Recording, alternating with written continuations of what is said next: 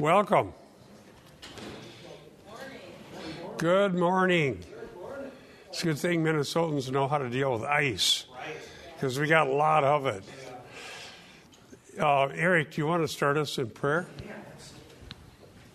Heavenly Father, we thank you that we can gather together here for prayer and for understanding your word and sitting under the means of grace. I pray for Bob today as he helps us understand the book of Acts. Lord, we do pray that we would have understanding of what you've done for us through your Son. We pray that you'd help us to persevere into the final day through your word. In Jesus' name, amen. Amen. Okay, let's get to the next slide. Acts 13 and 14. So Paul had been on the island of Cyprus. Now, I don't know if you can see that. I brought my laser. I don't know if it's going to do any good. Right there is where we're leaving from, okay? And where they're going to is there and then up, okay? So from Cyprus, they're leaving and they're heading to Pamphylia, which is where they're going to land right there. And then they're going to do a trek up to Pisidian Antioch. So it says in Acts 13 and 14, now Paul and his companions put out to sea from Paphos and came to Pergia in Pamphylia, but John left them and returned to Jerusalem. But going on from Perga, they arrived at Pisidian Antioch, and on the Sabbath day, they went into the synagogue and sat down. Now, there's a couple things going on here to know about, so we understand the narrative of Luke Acts. In this case, as I've said many times, the geographical designations that Luke has are accurate. They're true to the real world that we live in. The Bible is historically accurate, and it keeps getting more and more confirmed. And it shows you how foolish it is for people to not believe the Bible.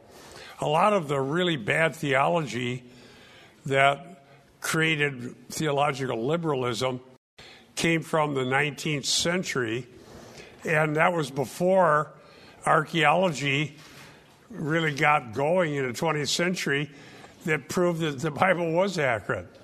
They were thinking, well, we better save the Bible from historical fact because it might get proved wrong, or it has been, or scientists can't believe it. But since the 19th century, what's been proved wrong again and again and again are liberal claims. Okay? So it turns out that we can believe the Bible with the same or better reliability than any other historical source, and that things that we do know are collaborated. But also notice here something that happens that'll be picked up later in the book of Acts. And this is for us to try to understand, but it said John left them. Now here, it doesn't really make a comment on why or what or whether it was a good or bad thing. It just said that it happened. But this is going to be discussed later in chapter 15, and there it said he deserted them. So it had a negative connotation. Eric, do you want to look up Acts 15:37 to 39 and read that for us? It says, now Barnabas wanted to take with them John called Mark, but Paul thought best not to take with them one who had withdrawn them from them in Pamphylia and had not gone with them to the work. And there arose a sharp disagreement so that they separated from each other. Barnabas took Mark with him and sailed away to Cyprus. Which is where this started. The translation I have here says he deserted them. So there was a negative going on that's not commented on here yet. So be alerted that this is going to come up again. And let me cite Peterson, who has a commentary on Acts. Without further comment, says Peterson, Luke adds that this is where John left them to return to Jerusalem. The seriousness of this departure is not signaled until 15:37 to 39, where Paul refuses to take John with Barnabas and himself on a return visit to the towns previously evangelized. The reason given there is that John had deserted them in Pamphylia and not continued with them in the work. The participle apokoresos, 13:13, can have the milder sense of left or more negative sense of abandoned. The latter sense is clearly brought out in 15:38 with the use of another participle, apostanta, describing John's one who deliberately deserted them. Luke waits for the appropriate point in the narrative to make this clear, though he does not explain why John left the work so suddenly. So the kind of things happened that still happen today. The humans are humans, and they got their own things going on, and it wasn't paradise during the book of Acts. There were issues, there were disagreements, there were personalities, and like that, all the more reason why we need to be so grounded in the gospel. And elders and preachers and church leadership really need to have a clear concept of what needs to be done, always, what God called them to do, and to stay focused on the gospel and the Word of God and caring for the flock and guarding the flock. Because no matter what, as you go forward, there's going to be things that happen. There's going to be personalities. There are going to be people leave for reasons that you can't always figure out. And there's going to be problems. You can count on it. Always, always, always. And really, Luke doesn't say a whole lot here about what was going on. The other thing I've learned after a lot of years is you have to keep looking forward and getting a grip on what God's called us to do. Because frankly, if you try to assign blame to everything that happens and seek for retribution or whatever, it really gets to be miserable. People that think that way have a real hard problem because reality is complex, and we can know what's true and false, what's right and wrong, but we don't know the inner workings of the human heart. It's hard to figure out what makes our own selves tick. And if we think we're going to figure out everything to make somebody else the way they are, it's not that easy to do. The better thing to do is stay focused on what we know is true and stick with it. I know that whatever else is wrong with me, God will use the truth of the gospel to save those who will believe. And whatever else can happen, absolutely, the Word of God needs to be taught with purity. People need to be prayed for and protected, and the Word of God taught. And in the process, there'll be a lot of different things that happen. And that's the way life is. So that's the point I'll make out of that. Even the apostles had difficulties to deal with, and we all will. So they ended up in Pisidian Antioch, a different Antioch than where this whole mission started. And they went into the synagogue on a Sabbath day. So they would customarily go to a synagogue. Now, there's a reason for that. Paul was certainly a Jewish leader before he was converted, and he's certainly still Jewish. And they had shared customs, shared languages, and a shared understanding of the Old Testament. We'll see how that comes out in his sermon. So they start where they've got something in common, and they go to the Jew first. But they also go to the Gentiles. So let's go to verses 15 and 16. And then it said, after the reading of the law and the prophets, now this would have been what they do in the synagogue. the synagogue officials sent to them saying, "Brethren," now here were some visitors from out of town, okay? "Brethren, if you have any word of exhortation for the people, say it." And Paul stood up and motioning with his hand said, "Men of Israel, and you who fear God, listen." Now then we'll begin Paul's speech, which is one of the longer ones, recorded in Acts, at the synagogue in this Pisidian Antioch. So he's starting with a synagogue meeting, a normal weekly gathering, and we'll see what he preaches. I've done some analysis of the sermon that he preaches, but I was going to again quote from Peterson. And we might wonder why it would be that this happened the way it did, that they just invited him to speak. But we find out yet again that that's true to the kind of history and situation that they were really in. That's not even extraordinary.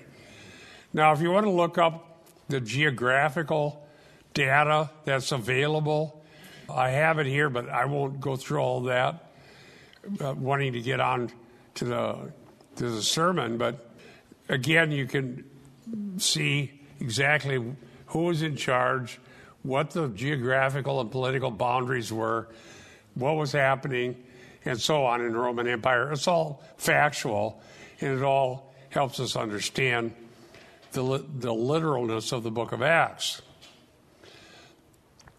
Now, talking about other sources, one would be Josephus. Peterson said Josephus records that there was a substantial Jewish population in the city, which helps to explain why Paul and Barnabas went there immediately after landing at Perga, a journey of about 100 miles. However, if Sergius Paulus, who was proconsul Cyprus, had family connections in Pisidia Antioch, which some scholars propose, then it was possible that he influenced Paul and Barnabas to go there first. On the Sabbath day, they entered and sat down, taking their place with the others. And then they had the reading, and then they spoke. Now, I did some more research because I have a lot of the ancient sources in my library, including Philo, who was a Jewish, kind of a mystic, but a Jewish teacher that was a contemporary of the apostles, Philo.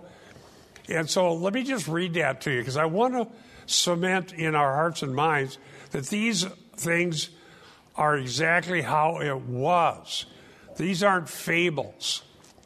This is how life was, and this is how they functioned. Now, here's Philo, a Jewish writer, saying this. "Accordingly," says Philo, "on the seventh day there are spread before the people in every city innumerable lessons of prudence and temperance and courage and justice and all other virtues, during the giving of which the common people sit down, keeping silence and pricking up their ears with all possible attention from their thirst for wholesome instruction." This is Philo talking about synagogue service. "But some of those who are very learned explain to them what is of great importance and use, lessons by which the whole of their lives may be improved." So learned people would give lessons in the synagogue to help them live virtuous and prudent lives as Jews in the synagogues in the Roman Empire, according to Philo. Now, let me go on. And there are, as we may say, two most especially important heads of all of the innumerable particular lessons and doctrines: the regulating of one's conduct towards God by the rules of piety and holiness, and the second one, of one's conduct toward men by the rules of humanity and justice, says Philo, each of which is subdivided into a great number of subordinate ideas, all praiseworthy. So they were learning how to live before God and men in an honorable way in the synagogue. Another little chapter. "From which considerations it is plain that Moses does not leave those persons at any time idle who submit to be guided by his sacred admonitions.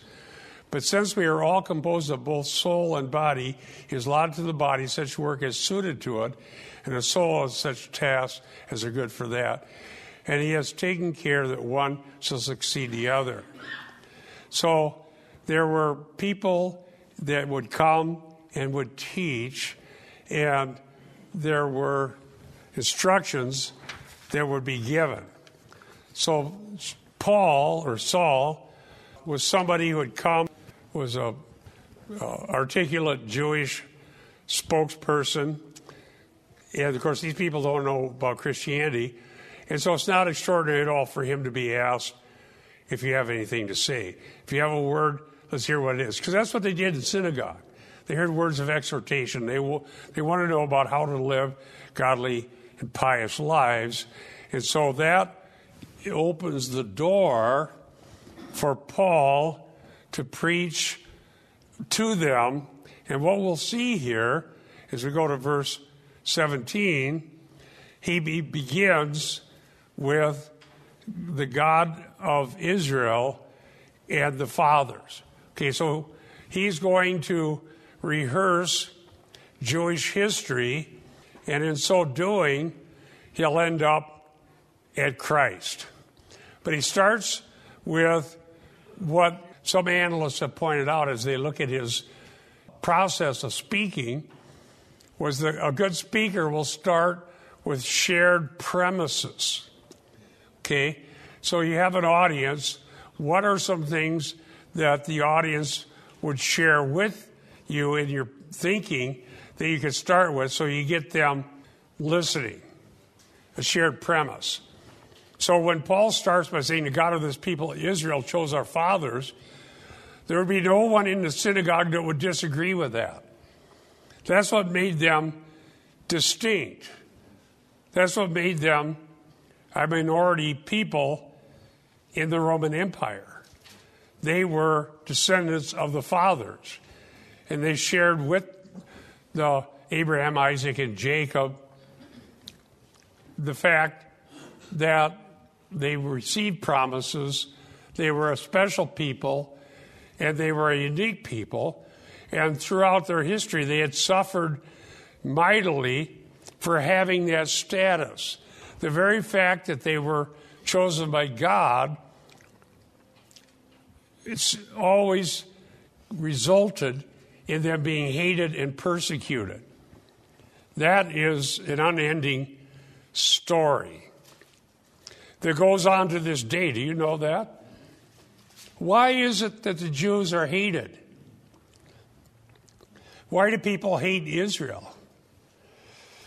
And a little bitty country in the Middle East with no innate riches or oil or status is always somebody wanting to wipe them off the face of the earth.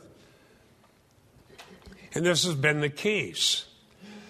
And this happened in the Old Testament. You read the story, Egypt, Babylon, Persia, various enemies that attacked Israel. Intertestamental period, you had terrible things. Even when they got power, they abused it themselves. And had people like Antiochus who tried to kill him, who was a Greek. And then you had Alexander Janus. Remember, I quoted all the people he crucified. And then you had the Romans who decided to curry favor with them by building that temple, the second temple. And so, but then it's never long before there's another pogrom against the Jews, 70 AD and 135 AD. And so it goes in history. But here, because Paul, or previously Saul of Tarsus, was Jewish and well-versed in the Jewish scripture, he has an opportunity to speak in a synagogue. And he starts with this statement, God of this people, Israel, chose our fathers and made the people great during their stay in the land of Egypt. And with an uplifted arm, he led them out from it for a period of about 40 years. Then it says he put up with them in the wilderness. They wouldn't have disputed that, but it wasn't exactly a Dale Carnegie approach. God had to put up with us.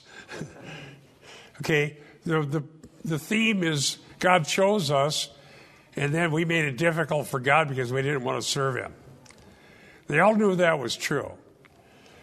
Now, what I did, I was, again, going back over this last night, looking at all my data, because I did a lot of this a long time ago, and I have here, I printed out Paul's entire speech or sermon, if you want to call it.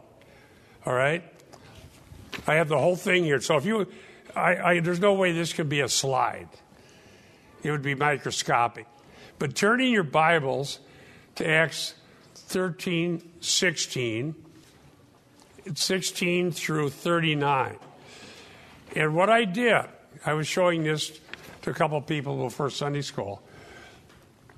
I printed out the entire thing, took a red pen, and I went through it and circled every time it says God did something. What is the action of God, and how often is what God did mentioned in Paul's sermon? So if you get to your own, I'm going to read this, and we're going to start counting. I've already got the number, but you can just see it for yourself. Here we go. Verse 16, we just read that. Verse 17, the God of this people chose our fathers. Number one, God chose the fathers. Made the people great during their stand of Egypt, and with an uplifted arm, he led them out from it. Number two, he chose them, he led them out. You could also say he made them great, unless you want to include that with the process of choosing them. Verse 18, for a period of about 40 years, he put up with them. That was the third action of God in the wilderness. Verse 19, he destroyed 7 nations, another action of God. In the land of Canaan, he distributed their land as an inheritance, another action of God, all of which took about 450 years. Verse 20, after these things, he gave them judges, another action of God, until Samuel the prophet. Verse 21, they asked for a king. Let's just stop here at that point. I'm going to give you a little overview before we do this in detail in the coming times that I teach Sunday school. Notice God chose, God made them great, God led them out, but then it says he put up with them.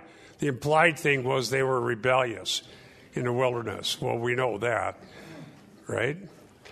They wanted to go back to Egypt. They wanted to appoint a leader to bring them back, and they complained about the manna. And then we go on a bunch more things God did. And then in verse 21, it says again what they did. They asked for a king. So far, the two things they did were bad. They made God put up with them, and they asked for a king. And we know from the Old Testament that wasn't a good thing. They ended up with Saul because they were rejecting. Remember back in the Old Testament, they were, Samuel, they rejected me from ruling over them. So in the wilderness, they rejected Moses. It's God's choice to lead them.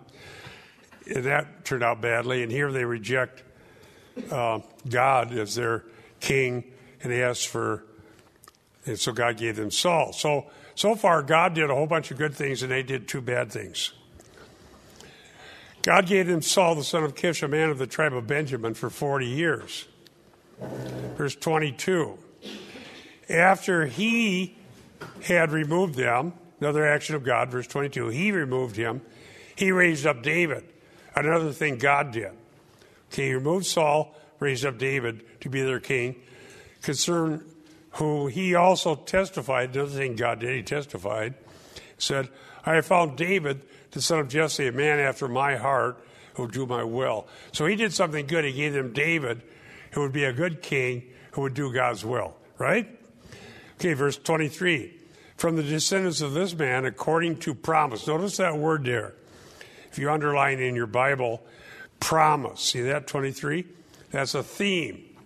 We need to understand the significance of the idea of God making promises. Everything about our future hope depends on God who acts and God who promises and God who keeps his promises. God has brought to Israel a Savior, Jesus. Now he goes all the way to this son of David, this king who would be raised up, who is the son of promise, the son of David. Verse 24, and after John had proclaimed before his coming a baptism of repentance, another theme, by the way, to all the people of Israel. And while John was completing his course, verse 25, he kept saying, what do you suppose that I am? I am not he, but behold, one is coming after me, the sandals of whose feet I'm not worthy to untie. Verse 26, brethren, sons of Abraham's family, and those among you who fear God. So Paul's addressing them as his brothers and God-fearers and so on. To us, the message of salvation has been sent. That's another action of God. I'm at 12 right now in my counting. 12 actions of God. Verse 27, for those who live in Jerusalem and their rulers, recognizing neither him nor the utterances of the prophets, read every Sabbath, fulfill these by condemning them. Now look at that, verse 27. Now here's something they did. So far, I'm counting that. 1, 2, 3. So I'm at 12 actions of God and 3 actions of Israel. The 3 actions of Israel so far, God had to put up with them. They asked for a king, contrary to God's intent at that time. And they fulfilled the negative promises from the prophets that their own Messiah would be rejected. So 3 things they did were bad. The 12 things God did were good. All right, let's go on. Verse 28. Though they found no ground for putting him to death, they asked Pilate that he be executed. That's 4. They fulfilled the negative prophecies of rebellion, and now they want Messiah dead. That's 4 that they did. And when they carried out all that was written concerning him, they took him down from the cross and laid him in a tomb. Verse 30, God raised him from the dead. There's another action of God. I have that at number 13. Verse 31, and for many days he appeared, again, this is the action of God in Messiah, to those who came up with him from Galilee to Jerusalem. The very ones are now his witnesses to the people. And we preach to you the good news of the promise. There's that word promise again, made to the fathers. So we have the action of God, fulfillment of prophecy, promise, the rebellious actions of men. Let's go on. And verse 33, God has fulfilled this promise. There's the promise again. That's the number 15. I'm counting the actions of God. To our children that he raised up, number 16, Jesus, as it is also written in the 2nd Psalm, you are my son, today I've begotten you. Scripture's fulfilled. Verse 34, as for the fact that he, that's number 17, action of God, raised him up from the dead, no longer to return to decay, he has spoken, action number 18, in this way. I will give you the holy and sure blessings of David, Scripture quoted. Verse 35, therefore he says in another psalm, another action, you will not allow your Holy One to undergo decay. So Scripture's fulfilled. See, Paul is starting with shared premises. God chose our fathers. And they knew the fathers had been rebellious. But he's also going back to their Scriptures, saying this was all predicted in the Psalms. Brother Brian. Very similar to Acts 7 when Stephen addresses the high priest. Difference being they killed him. They killed Stephen. Right. Yeah, exactly. So, verse 35, Psalm quoted, showing why Jesus had to be raised, because he was the Holy One, and God wouldn't allow him to undergo decay. Verse 36, Acts 13, for David, after he served the purpose of God in his own generation, fell asleep, that was laid among his fathers underwent decay. So David underwent decay. So you can't say David fulfilled the promise. Now, earlier in Acts, remember, his tomb is still amongst us. So it has to be somebody else who was raised, who didn't undergo decay. So this is a theme in Acts. Verse 38. Verse 37. But he whom God raised, action number 20, did not undergo decay. Therefore, let it be known to you, brother, that through him forgiveness of sins is proclaimed. So the preaching of the apostles is considered an action of God. That's action number 21.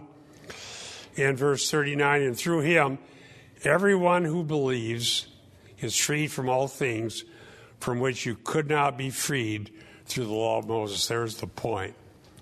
Isn't that amazing? So here in this long sermon narrated by Luke in Acts 13, Paul emphasizes, let me just summarize what's going to be emphasized, and we'll go through it in more detail. Obviously, the emphasis is on the action of God. Look at the action terms. God did, God did, God did, God spoke, God acted, God raised 21 times. Number 2, the promises that were given to the fathers, to David, and so on. Promise is a theme. Number 3, scriptures are fulfilled. Even in the rejection of Messiah, scripture is fulfilled. The scripture cannot be broken. And number 4, the point of all this was to bring freedom to Israel that never happened or could not happen under Moses. True freedom has come to Israel through Christ. Here's a couple over here that want to talk. Just another observation, jumping down to verse 41, the second half of verse 41, where Paul is quoting from Habakkuk 1, it looks like. And it says, a work which you will never believe, though someone should describe it to you. So it just seems ironic. He's literally fulfilling prophecy himself while he's using prophecy to describe what they won't believe. Yeah. That God would send yet more prophets to speak to them. Rich back here had something. Can we conclude from this sermon that God is sovereign? Yes. Can we also conclude from this sermon that man is sinful, that when he makes a decision, it usually comes out sinful? Yeah. Man rebels, God promises, God acts. So, my question is then, is why do modern evangelists nowadays always make the conclusion that God would never do this? He would never force himself on an individual. It's up to the individual to find room in his heart for Jesus when the heart is deceitful, right? So how, if God is sovereign and man is not sovereign, in fact, man is actually sinful, why is it the conclusion that salvation is unto man? Why do we pull the trigger on our own salvation? Or why do we feel like we can? And why do learned and trained ministers preach this? Well, a good question. I think that there's been people like John MacArthur and others pointing out that we need to get back to biblical gospel preaching. And it's not about man and man's abilities and man's powers. It's about God's action and God's promises and faith alone. God does the work, and he uses the means of the gospel preached, and he's the one who grants repentance and faith. But he uses means. I would say this, Rich. If we just preach the Word of God for what it says, we'll end up preaching what's right because God cannot lie. The bane of pop evangelicalism is the topical sermon. And I say that as one who just preached one. I don't do it very often, but I did that overview from Hebrews on access to God. But we do that now and again because I'm not saying you can't have a topic, but what changed my life was a decision to preach through the Bible. And that decision was made in 1983 by God's grace. And I've been doing it ever since. Because I can't skip things I don't like. All right? If you don't allow the Bible to tell us how to preach, then we'll end up with man-centered philosophy. What man's going to do. Yes, Paul. In verse 28, it says, though they found no proper ground for a death sentence, they, meaning the people, asked Pilate to have him executed. Right. Although this is another sign of how sinful man can be, this also shows God's providential activity, because this fueled the crucifixion, therefore the resurrection, therefore all that. So in a way, you could say through this, God's providential will was taking place. Well, absolutely. And his promises being fulfilled. You might think of it this way. If you read through the Old and New Testaments, you see the continuity. How often do humans reject God's ways? Okay, and reject God's choice. You see it in the wilderness wanderings where they reject Moses, and you see how often the prophets were persecuted. Look at the story of Jeremiah. Jeremiah never had anything positive to say about what was going on, but he was speaking the truth. Yes, Peter. Yeah, Bob, just a quick review here. You listed 4 points of this. You said what God did, promises being fulfilled. Number 4 was freedom to Israel. What was number 3?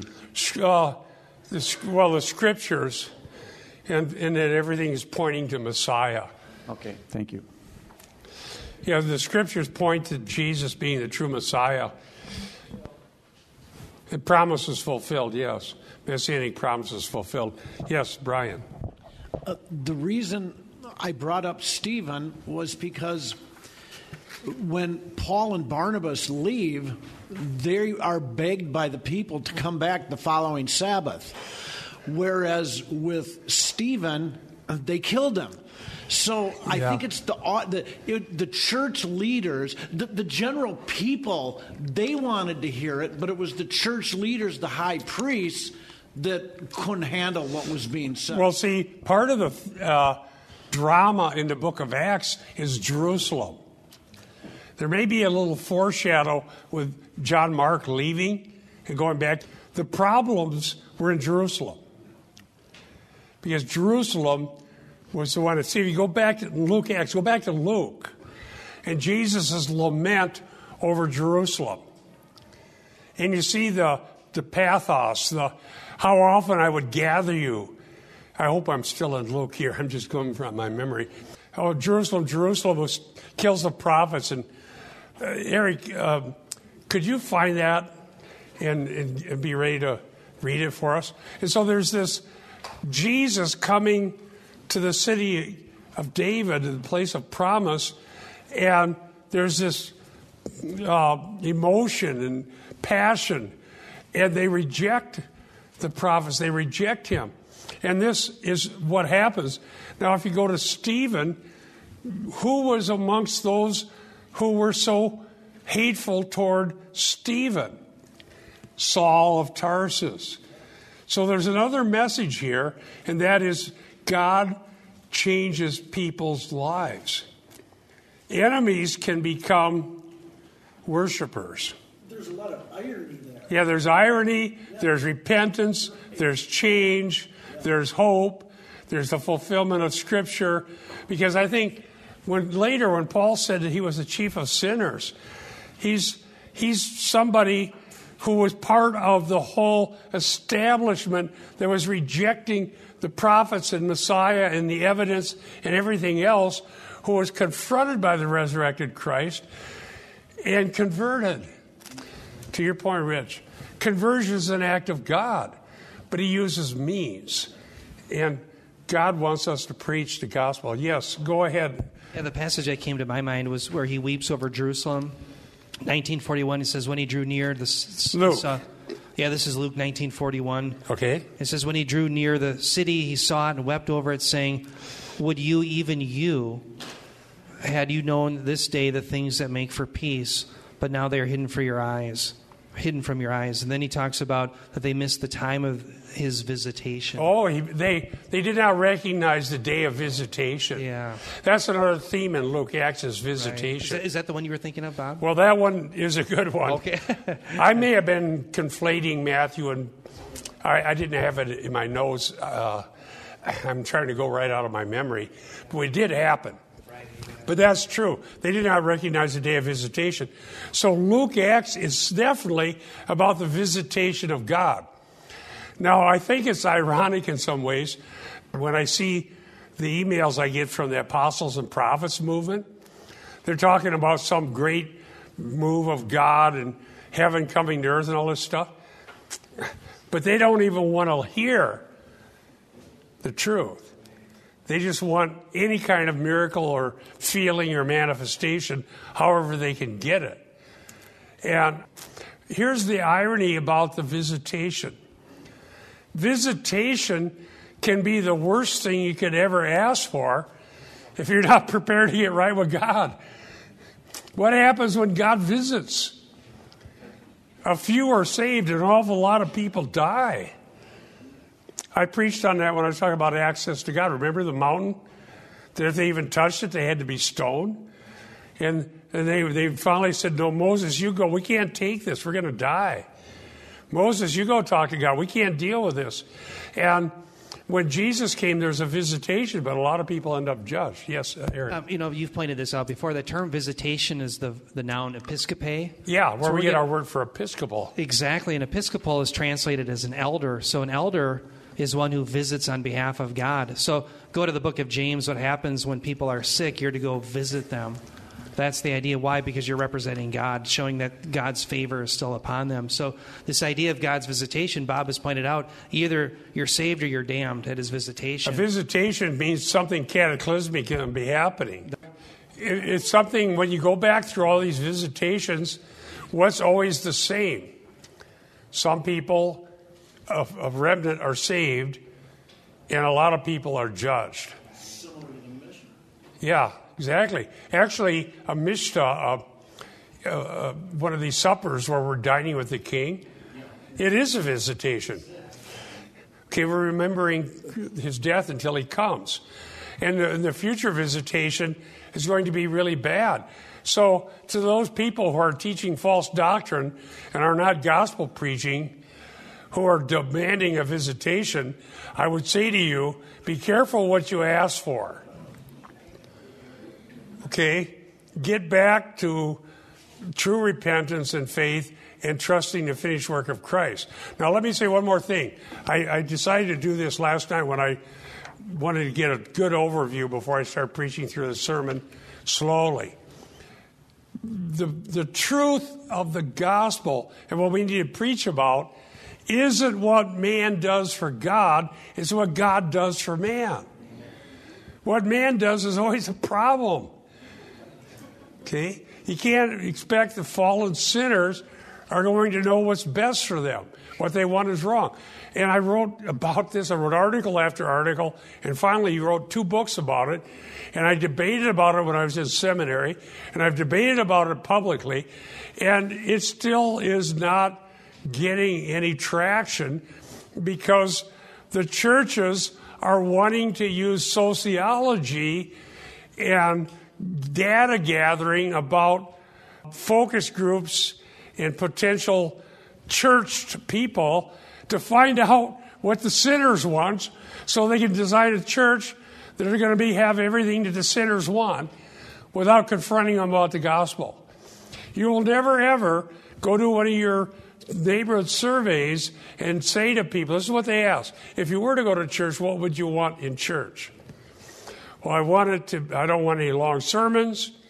I want it to be fun. I want great music. And I want programs and a few things like that. Are they ever going to say, please tell us about the truth of Christ and the fact that we're facing judgment, and if we don't repent, we're going to be damned? That's right. Well, they're never going to say that unless they happen to come by my house. I told you that story when that happened. Somebody was going to start a secret church. I spent a lot of time sick this last 8 years, recovering from being in hospitals. And they knocked on the door, and here they were doing their survey. And I said, will the gospel be preached? No. So, dear saints, we need to have our passion be about what God has done, what God has said, what God has promised, and how we can always trust Him because He keeps His promises. The same is true for you. The human heart is deceitful. Jeremiah says, who can know it? Only God can help us. We all have difficulties. I'm not belittling the fact that people have problems and needs. But I'm saying that if we really want answers, we've got to accept what God has said, and we really need Him to intervene. God knows the heart. Does anybody besides God know the heart? I email many times every single week to CIC readers who contact me and tell them that what they need is the promises of God. Because everybody has problems. And some people think, well, I'll just take a whole bunch of time off and sit and contemplate what's wrong with me and where I'm at in life. And I always say, I advise against that. The more time you spend contemplating yourself, the more depressed you will get. I can't think of a more horrible topic to think about than self. Why? I'm not saying we're all just as bad as we could ever be.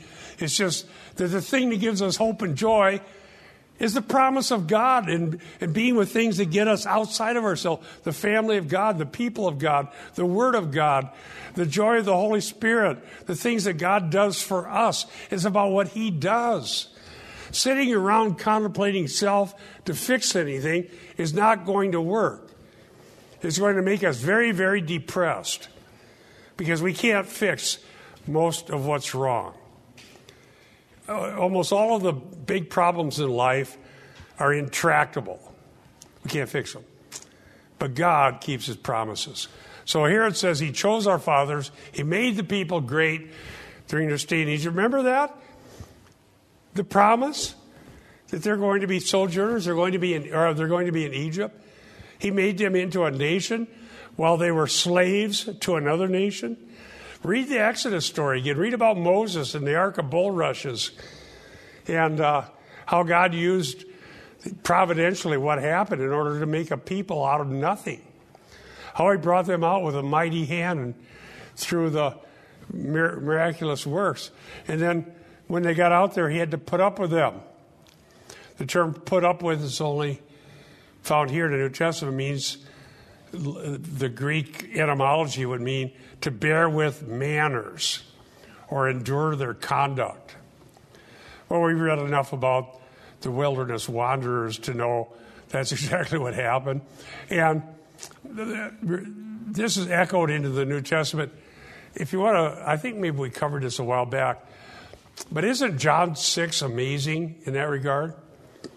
Remember how God provided miraculous manna in the wilderness when He was putting up with them? And they finally hated it. He said, can't you give us some meat? And so on. Now, what happens in John 6 is an echo. It even uses the same Greek words they're using Septuagint for grumbling.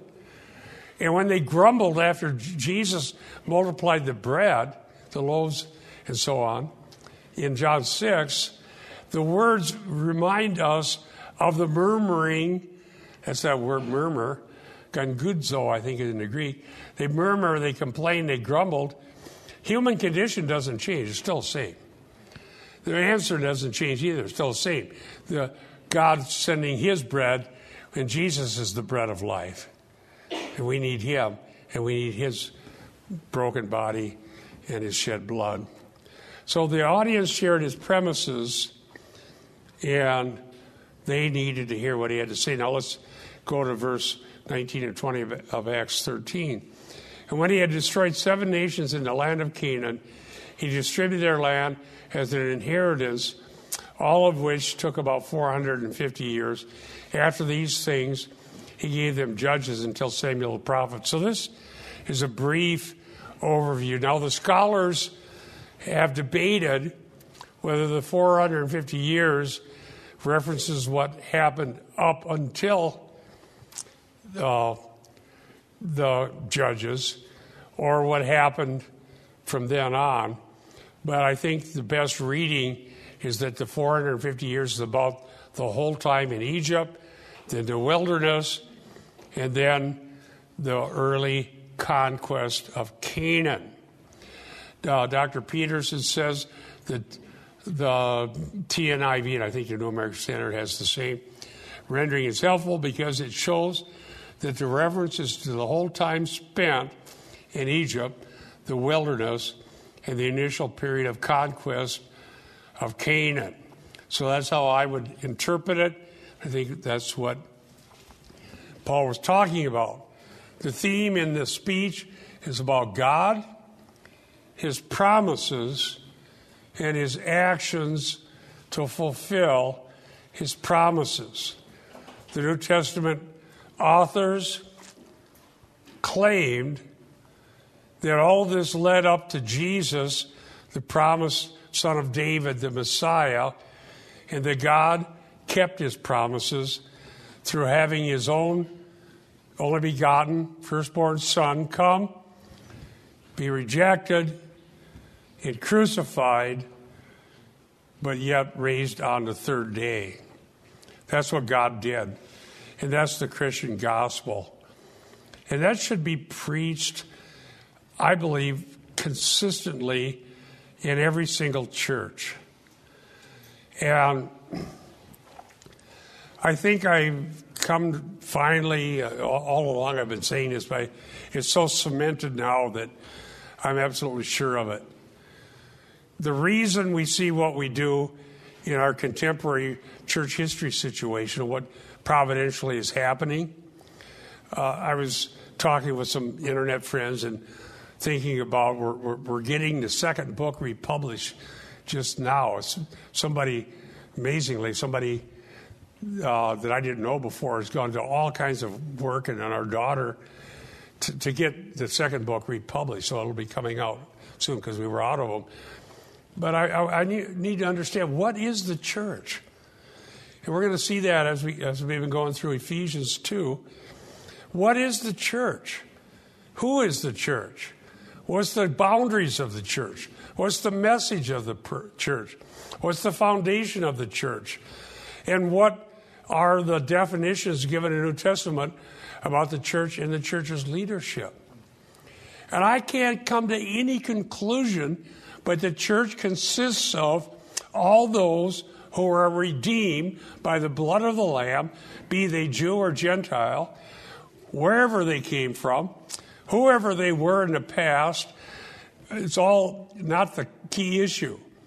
It's who do we know now, and what is our hope? Is our hope in Christ and his blood? That is the church.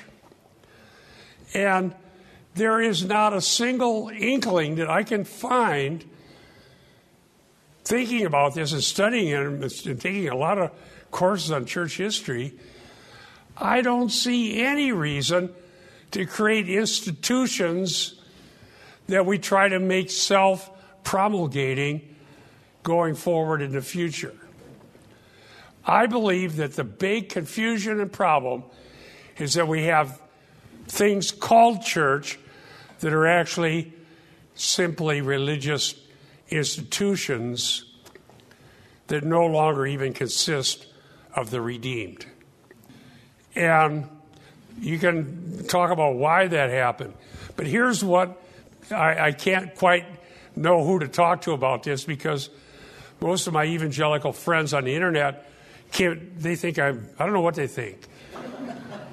But somebody will say, look what's happening, look what's happening. Some horrible person's going to be in charge of whatever, Southern Baptist. So there's been all these debates. And I look at that and I look at it totally different. And I said to a couple people, is there some reason why we should have a Southern Baptist convention? I'm not picking on them. But is there some compelling biblical reason we've got to have this big institution, and let's take our most talented people and our best fundraisers and put them in charge of it, and we're going to have this incorporate missionaries and buildings and organizations and huge things, and all of this is going to be the great thing, and it's going to preserve the true gospel. And it never does. Eventually the grandchildren or great-grandchildren of the founders are the talented ones, and the fundraisers, and the administrators, and the people with clout, and they end up in charge of it. And because they're not redeemed, they're not born again, because the election is not genetic, they have a whole different set of ideas. And the creeds and councils don't do it either. There's debate in some of the bastions of Reformed conservatism whether it's okay for churches to have gay marriage. And so they have to debate that. Why? Because the election's not genetic. Do you think that you are really a Christian because your grandfather was? Or you came from the Netherlands? Mom and I grew up around people that from the Netherlands, and they're very good at preserving their culture in their creeds and councils, but does that make somebody a Christian? I'm trying this out on you, and you can respond. I think the church is always organic in the sense that as God saves people in different places on the scene of history, and they gather together under the means of grace, that's the church. That's the local church. The church universal is all of the redeemed wherever they may be. And I don't think there's any good reason to create a political entity that's supposed to preserve the church. In fact, I would argue, and I'm hoping to write a book about this, that it's the worst thing we can do. Because however many controls you put on it, no matter how big of a stick you have to beat everybody, you swear to this creed, bam, bam, bam, bam, beat, beat, beat, beat. Or you're a wicked person, you're a bad Christian. And we're gonna create this social strata that you want to be part of, because if you're not, you'll be rejected, like the cults do. Why do all these people stay Mormon? The whole thing is stupid. It's absurd. It has no validity. And you couldn't even argue that it does. But they do it, and they stay there, and they go back, and they go back, and they go back. Can't somebody say, wait a second, why are we doing this? Where is this planet? How can Jesus be the half-brother of Satan? How can this be? And where the Book of Mormon has no historical reference. Why do they do it? So see, we could create this and make people do it under the name of Christ. And make it do it for generations for fear of being rejected by their parents and their grandparents and being bad people. But are they going to be Christian? Is that going to be the church?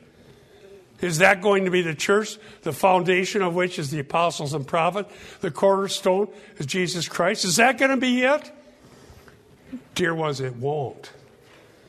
What we have is whatever God's done in our lives on the scene of history. We have each other. We have the scriptures.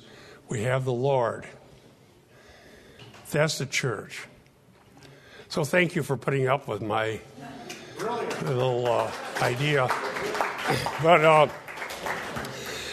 I believe that I need to somehow articulate that, because it'll save a lot of pain, because we don't need to spend our sorrows and money and tears trying to preserve something that's an institution